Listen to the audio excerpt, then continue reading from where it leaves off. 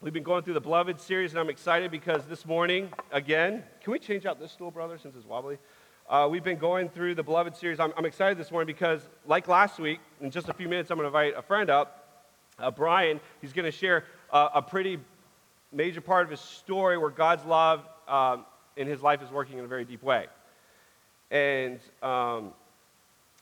like Monica shared last week, if you haven't listened to that message last week, please do, because Monica, it was just super powerful. I'm getting just a lot of great feedback in that. God's just moving. And I think what he's doing is cluing us in as we are going through this Beloved series on the importance of the Father's love, and that is massive to us understanding our beloved identity.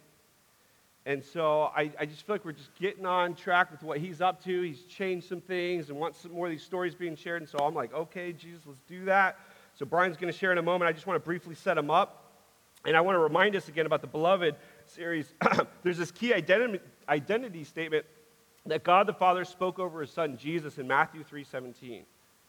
And I hope we have this memorized by now because I feel like I'm saying it every week. And I'm going to keep saying it every week. Because it was massive for Jesus' life, it must be massive for our life as those who follow him and have him living in us. The Father says this over his Son before he really kicks off his ministry. This is my beloved Son with whom I am well pleased. Jesus lived all of his life out of this identity as a beloved, and that's why you see Jesus continually, like I said last week, he's withdrawing and going to the Father and listening to the Father and taking breaks sometimes from all the demands of life and saying, I got to get with the Father because he's going to show me stuff, he's going to tell me stuff, and he's going to keep rooting me in my belovedness. I'm very much dearly loved. That was it for Jesus. That's what grounded him. That's what allowed him to say no to things and yes to other things. He said no to a lot of things because he knew what the Father wanted him to do because the Father showed him and told him. He had this intimate relationship with the Father. And the question for us throughout the series is, do we know how to walk in that kind of presence with God where we're being filled up with his love? Is our doing for Jesus, it must flow out of our being with Jesus. And being with Jesus, Jesus is always going to want to take us to a Father that loves us. And one of the ways we can be hindered from the Father's love is shame, which is another way of saying hiding. Anytime my kids get really hurt by one of the other siblings or they mess up really, really bad, their knee-jerk tendency is to hide. Right? We like to hide. We do the same thing. And for many of us, we didn't learn a healthy way to deal with shame in our homes with our parents. We didn't grow up in a home where you can be open and honest with the closest, most vulnerable relationships given to you by God. And for many of us, it might have actually been a scary place, an uncomfortable, like super uncomfortable, to be vulnerable and expose yourself to your parents or family, where you're really at with God, where you're really at with whatever in your life. It can be the home, for a lot of us growing up, was the place you don't really do that. And that is very, very important that we know that about ourselves. Like we talked about last week with Monica's story, it becomes very difficult to let our beloved identity sink deep within us if we're walking around with unhealed parent wounds. And not even just unhealed parent wounds, I would say you're not even aware of parent wounds. It's very hard for the beloved identity to sink deep. And we learn these patterns of hiding that many of us still do today, and we don't realize it. And it's something that's been handed to us actually from our very first parents for all of us, all of humanity. And I want to read this passage in Genesis 3:7-8. I'll actually start with verse 6 for context. It says, So when the woman saw that the tree was good for food, and that it was a delight to the eyes, and that the tree was to be desired to make one wise. And this is the tree of the knowledge of good and evil for context. This is the one tree God said, don't eat of it. You can eat of any tree you want in this land of paradise. Don't eat of this one. But she took of its fruit and ate, and she also gave some to her husband who was with her, and he ate. And then verse 7, it says, Then the eyes of both were opened, and they knew that they were naked, And they sewed fig leaves together and made themselves loincloths, covering themselves. They're hiding. This is a shame. And they heard the sound of the Lord walking in the cool of the day. They used to enjoy that sound. They enjoyed walking with God in the cool of the day. All of a sudden, it's terrifying hearing God walk in the cool of the day. And the man and his wife hid themselves. They're ashamed from the presence of the Lord God among the trees of the garden. And just a couple points here. It was good that Adam and Eve felt shame. I want to say that from the get-go. Brokenness and sin, we should feel shame. Sin and brokenness, it fractures our relationship with God. That shouldn't feel good. But it's what they did with the shame that was very detrimental. They hid and blamed. The amazingness of God's grace and love to pursue us after this story throughout the whole scriptures is amazing. He didn't just wipe them out, as a lot of us know in the story. He pursues, and then he ultimately pursues by what? He gives his only son. In the garden, you see this really cool picture of, like, they got these fig leaves. They think they can hide from God, and it's like a kind of a joke, because God was like, where are you? But he knew where they were, and they think they could hide from him and their shame and all that kind of stuff. But God knew where they were, and he gave them a better covering. He gave them animal skin. It was like, you guys are even bad at this hiding thing. Let me go ahead and give you something better. And so it's like, oh man, it's wow, I can't believe he not only didn't zap them, but he actually covers them. Whoa, pretty amazing. Well, that was to give us a foretaste of what the ultimate covering was going to be, and that's the giving of God's own very Son. And the way he covers sinful, broken, hurting humanity, either things we do wrong against God or things that people do against us that are wrong in God's eyes, the way we recover, the way we heal, the way we're forgiven, is that God gave his own Son to die on the cross for the forgiveness of our sins and to the healing of our wounds. Because the scary thing about coming out of hiding is, are you going to be accepted and loved? Who wants to come out in hiding if there's going to be condemnation? Try to get as much cover as possible so you don't get condemned as much as possible, right? But what the cross does, it covers the sins of the world. It covers your sin. It covers my sin. The blood of Jesus shed on the cross is for the forgiveness of our sins. So that when we look at our sin and our brokenness, we can actually come out of hiding and be exposed and vulnerable with our brokenness because we're actually covered with the righteousness and blood of Jesus. And that's what God offers us, to come out of hiding and to be covered by his grace and love through his Son's death at the cross. And that's what he invites us into to enjoy, because God wants to create a family where we don't hide, but we are exposed so that we see the power of God's grace and forgiveness, and that forms us into a loving family. And that communicates a love to the world that is filled with hiding and filled with shame. But we as the church, we can only give what we have received ourselves. And a lot of us in the church are fakers, and we're better at it than the world. We use a lot of Christian niceties. And a lot of us, maybe even our stories, we grew up in nice Christian homes, but we still didn't feel the freedom to expose our deep, dark secrets and our brokenness. Why? Because we actually don't feel the covering and love of God because of how we can treat each other and talk to each other or create these rules or these way of saying things that kind of creates these unhealthy boundaries where we can't really walk in the power and grace of God and his forgiveness. And we are weak as a church in that. I'm saying Big C church, but us, it's an area of growth for all. I mean, it's a big deal. So anyways, I'm excited for the story that you're going to hear because there's really two ways that we can respond to shame. We either let shame keep us in hiding, or by the grace of God, the shame we feel, we run to the Father and receive his unconditional love and forgiveness that has never been taken away through Christ. Because nothing can separate us from the love of God. And my friend Brian, who I'd like to invite up right now, has a powerful story of walking that out. And I believe God wants us to, again, engage with this truth in a story that provokes our heart to relate, to identify with our own story in our own life. So I'm going to pray for us before we get started. Because it's a spiritual work to bring transformation in the heart, it doesn't matter how eloquent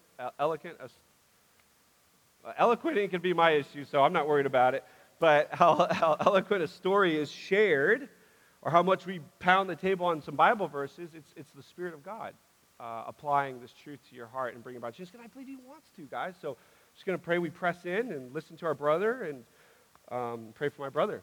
Thank you for being up here, bro. Father, we bless your name. On high, you are on high, Jesus. You are the King of kings and Lord of lords. There's no glory more weightier. There's no presence more important than yours right now in this room. Let our hearts be fixed on you right now. Allow our hearts to be opened up right now to receive all that you would have in the work that you've been doing in and through Brian. Would you give Brian peace and rest, knowing you see him, you are with him, you are standing beside him, and that you've called him to this. And would you open us up to receive? Lord, lead us to repentance this morning. Lead us to freedom. Lead us to deeper healing. We pray for your name's sake, Jesus. Amen. Thank you, Randy. Yep. As Randy was praying and talking this morning, I was reminded of the story in Isaiah of Isaiah's calling to speak the word to the people of Israel. And when Isaiah was sitting there in the presence of God, he realized that he was unclean. And he said, "Woe is me, for I am a man of unclean lips and dwell among a people of unclean lips." And then an angel came and took one of the tongs from the altar of sacrifice, touched his lips, and said, "This has touched your lips, and your guilt is atoned for, and your sin is atoned for, and your guilt is taken away." And after that is when God asked, "Who shall I send?" Isaiah jumped up and said, "Here I am, God, send me." And I just wanted to use that story as kind of an introduction because my story is full of hurts and pains of my own. And I have often felt that I am a man of unclean lips and don't have the ability to speak what God has put in my heart to share. But I believe that God has rescued me and saved me so that I can share this story with all of us today. So, again, my name's Brian. If we haven't met before, I've been part of Soma for about 7 years now. A few weeks ago, I felt compelled to share my story here at the gathering after a week of sharing it with like-minded people and after Randy preached on the love of God for the world. I've often shared my story in front of groups of strangers, but this is my first time sharing in front of really my family, my whole extended family. And so I'm going to start sharing my story at my childhood. And I didn't really have a terrible childhood. I was surrounded by friends, family, church, and a great deal of activities. Even so, there are a few key formative moments and relationships which affected me and have given me a different perspective on the love of God. One of those most formative relationships was with my dad. This was a hard one for me to talk about for a few different reasons. I never remembered talking with my dad about anything emotional. In our family, he was a really good provider, but he was emotionally absent for a number of different reasons.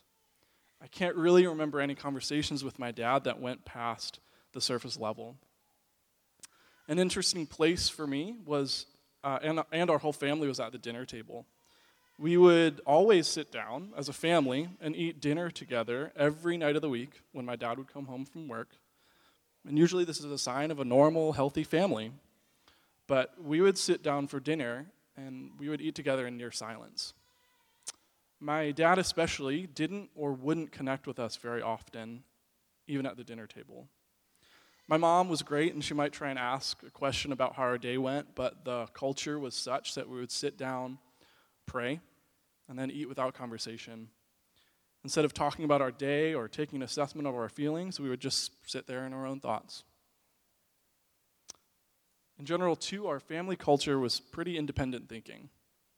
During the week, we would mainly hang out in our separate rooms, doing whatever or talking with whomever we deemed our friends. We were involved in church, school activities, and other things to fill our time, but we never spent time intentionally building a sense of family that deeply knew each other outside of shared activity. These few experiences made me who I am today, for better or worse, but really, honestly, It was a lonely existence full of fears and misgivings. And with this loneliness came a lot of hiding and shame too. Some of this hiding and shame came at an early age. In my family, I remember we were always taught to eat what was on our plate. And I remember one time not liking the wild rice that was on the table. And I really like wild rice now, so that's fine. But I quickly shoved it into my mouth. And then as we were done with dinner, I went to the bathroom and spit it out in the garbage can. And I just hid that from my parents to get away from the dinner table and onto my evening. I had an internal drive to please my parents and not disappoint them. As a kid, too, I would often seek the attention and approval of other people through my personality and actions. I would try to really be what other people wanted me to be. And I remember transitioning from being homeschooled in elementary school to a public school in 5th grade and having a bit of an identity crisis. I had been around my family and church most of the time and pretty accepted in those places. But once I got into a public school, I began to see the differences between me and the other kids. I was more into reading than video games and more into exploring the woods behind my house more than sports. None of these things are wrong, and they're okay and fairly typical, but I really did those things because I wanted the approval of my classmates so that whatever they were into, I would learn about and try and fit in. It was really hard to find my own identity because it was constantly shifting, trying to be like other people and hiding my true self. I would hide my true self from others and not talk about the things I enjoyed, even though those things still formed me into who I am today. I did that because I thought others liked it, and I didn't want the disapproval of either my parents or friends, and was too ashamed to admit what I did like. An unfortunate side effect of my family upbringing was that godly, healthy sexuality was never talked about. When I was in middle school, I searched for that on the internet and sadly came across a lot of inappropriate images. I became addicted to those images and even in that began to develop a same-sex attraction. My shame, hiding, and loneliness were already in play, and it really didn't help in this situation. And since my parents, especially my dad, didn't really talk to us about sex or sexuality, and since we had a family culture of independence and isolation, I quickly decided to hide my sexuality and addiction from friends and family.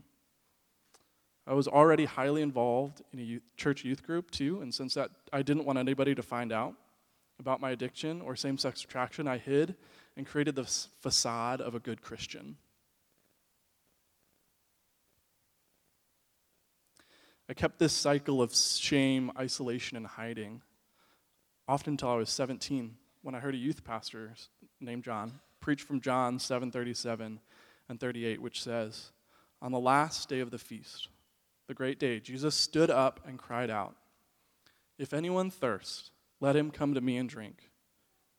Whoever believes in me, as Scripture has said, out of his heart will flow rivers of living water.'" Through this passage, God was telling me that all of my desires, all of my loneliness, could be fulfilled in a relationship with Jesus. I had never heard about Jesus talked about in that way, and I understood even though I grew up in the church.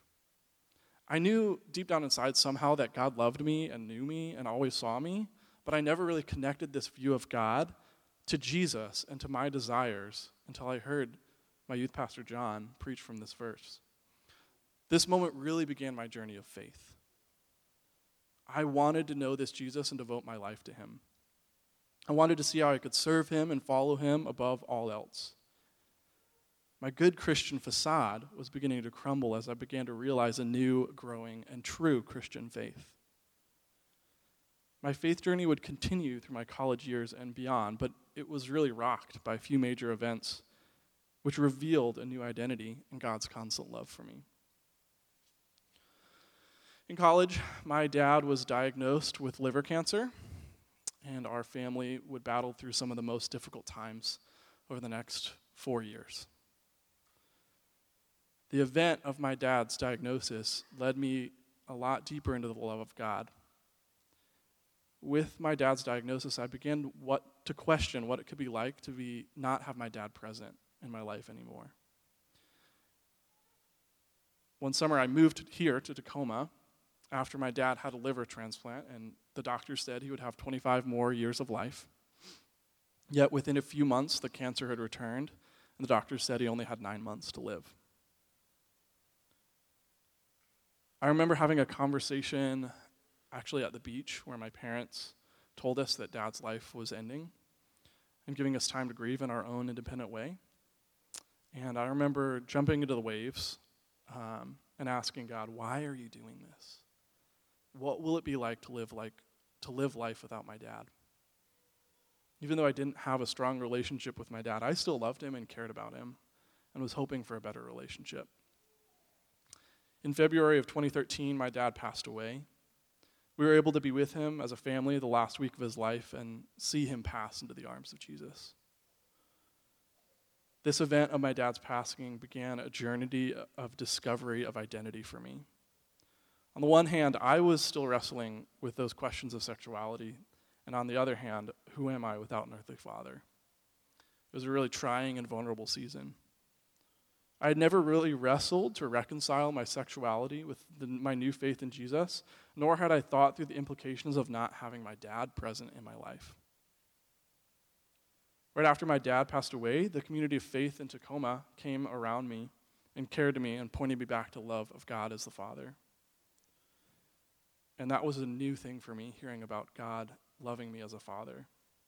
I remember a conversation with Abe and Randy where Abe actually told me, Abe used to be a pastor here, Brian, you may have lost your father to death, but now you have 2 fathers in heaven.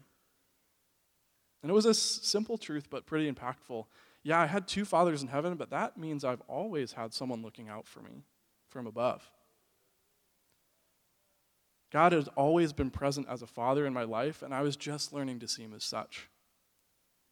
An identity as God's beloved was just being formed, and one of the verses that started standing out was actually Matthew 3:17 at Jesus' baptism that Randy talked about. It says, "This is my beloved son with whom I'm well pleased," and I began to ask the question, beloved, was I loved like that too? The truths of Christ were beginning to sink in. If I was in Christ, then I was loved by the Father just like Jesus. I was God's beloved son too. A year after my dad's passing, I actually got a tattoo of that verse to commemorate the new identity. And God was beginning to draw me out of hiding as I began to share with other people my story and began to accept that new identity. As I was shakily beginning to walk in this new identity, something unsettling happened. The event happened when I was alone in a foreign country without access to community. I'd been there for a wedding where love was celebrated, and I felt that I deserved something similar. I sought out the comfort of another man that I met, and it was devastating on my conscience and made me question my own love for God. I remember the moments after the encounter and feeling the most shame I've ever felt. It weighed me down and brought me to tears. I was shocked at how quickly I could abandon the Father's love, which I was just beginning to understand. And on the plane back to the U.S., I prayed for God's forgiveness most of all and knew the need for repentance as soon as I arrived home. But it was in that moment sitting on the plane that I experienced one of the greatest moments of God's love for me. As I prayed for forgiveness, I saw an image of God as a father coming up behind me and enfolding his arms around me like a bear hug, and speaking into my ear and reminding me of the sacrifice of Jesus, which brought me into this relationship.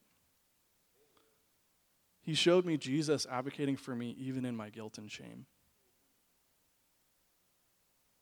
It was this moment, this experience of love, which propelled me to begin the process of repentance through seeking counseling and community and sharing my story with others in pursuit of celibacy. I began to reconcile my sexuality with my faith through the love of God, whose consistent presence really did draw me to him. The Bible says it is God's kindness that leads to repentance, and I found that uniquely to be true. I have a few realizations a lot through this story, and realizations that the love of God showed me what I was longing for in other people, and that I was really afraid, lonely, and in hiding. When I was in those moments of loneliness, fear, and hiding, I would often go to pornography or other men for satisfaction to try and cope with the internal longing to be seen and known. What I found in God's grace is the beauty of his love and the opportunity to be seen and known even in the midst of shame, loneliness, and hiding. Today I'm still single and foresee to be single and celibate for the rest of my life unless God decides otherwise. It can be a lonely existence, but a community rooted in God's love cuts through this loneliness and pain. I've been able to live with multiple families who have shown me what it means to be loved by God and be part of the family of God. I've learned, too, that being single and celibate means I don't get to experience the traditional family model of having a wife and kids. But I get to experience a different type of family that comes through deep friendships and unity among brothers and sisters in Christ. My role in the family of God is different than potential father and husband. I uniquely value and model the role of brother in the community of faith. I pursue intimacy in different ways than sex, and I get to be emotionally vulnerable with a ton of different people and have to expose myself to potential rejection and pain. Even still, I can feel lonely at times and want to run away from the love that I've been shown. But then I'm reminded of God's love for me, and I can bear that rejection and pain and loss of intimacy that I could find in a spouse. Community has a special place of importance for me because it cuts through that pain and exposes my heart. Staying in intimate relationships takes away from the loneliness that I so often feel, and it reveals God's constant love and presence to me. My sexuality, too, has been a pain point for many years. It's kept me in shame, hiding, and has rocked my faith at times. Shame so often triggers us to hide from others, and hiding keeps us from going deeper into the love of God. In my hiding, I would expect to share my story and be met with rejection and abandonment. And this is the common story for those who wrestle with their sexuality and are on a journey to reconcile their faith. I think that no one would understand my experience. But when I began to share my story of sexuality and faith, I was oddly met with the opposite of what I expected. Instead of rejection and abandonment, I was often, almost always met with acceptance and love through friends and church leaders who've remained committed to me. I view this as a huge blessing from God, and I'm able to more clearly see how God has shown his deep love for me through the love of his people. So I pray that you are encouraged by my story. I hope that you can experience this love of God through hardship, pain, and a community of faith that understands your suffering, just like me. I hope Jesus reveals himself to you and that the love of God as a father can fill the places that you think are empty. I pray that, especially in loneliness and shame, there would be God's comforting presence and that he would take you into a bear hug, even if you feel like you don't deserve it. So I'm going to pray for us, and then Randy's going to come up and lead us into a time of prayer and communion. Father God, thank you so much for who you are as a good and loving Father who's drawn me out into the deep waters of your love. You really want us all to experience the depth of your love. So I pray that as we go into this time, God, as we begin to look deep in our soul and deep at our past and our experiences and our own pain, that you would meet us there and that you would remind us of your comforting presence and of the sacrifice that you have made in Jesus to bring us into a deep relationship. Thank you for who you are and what you've done. In Jesus' name, amen.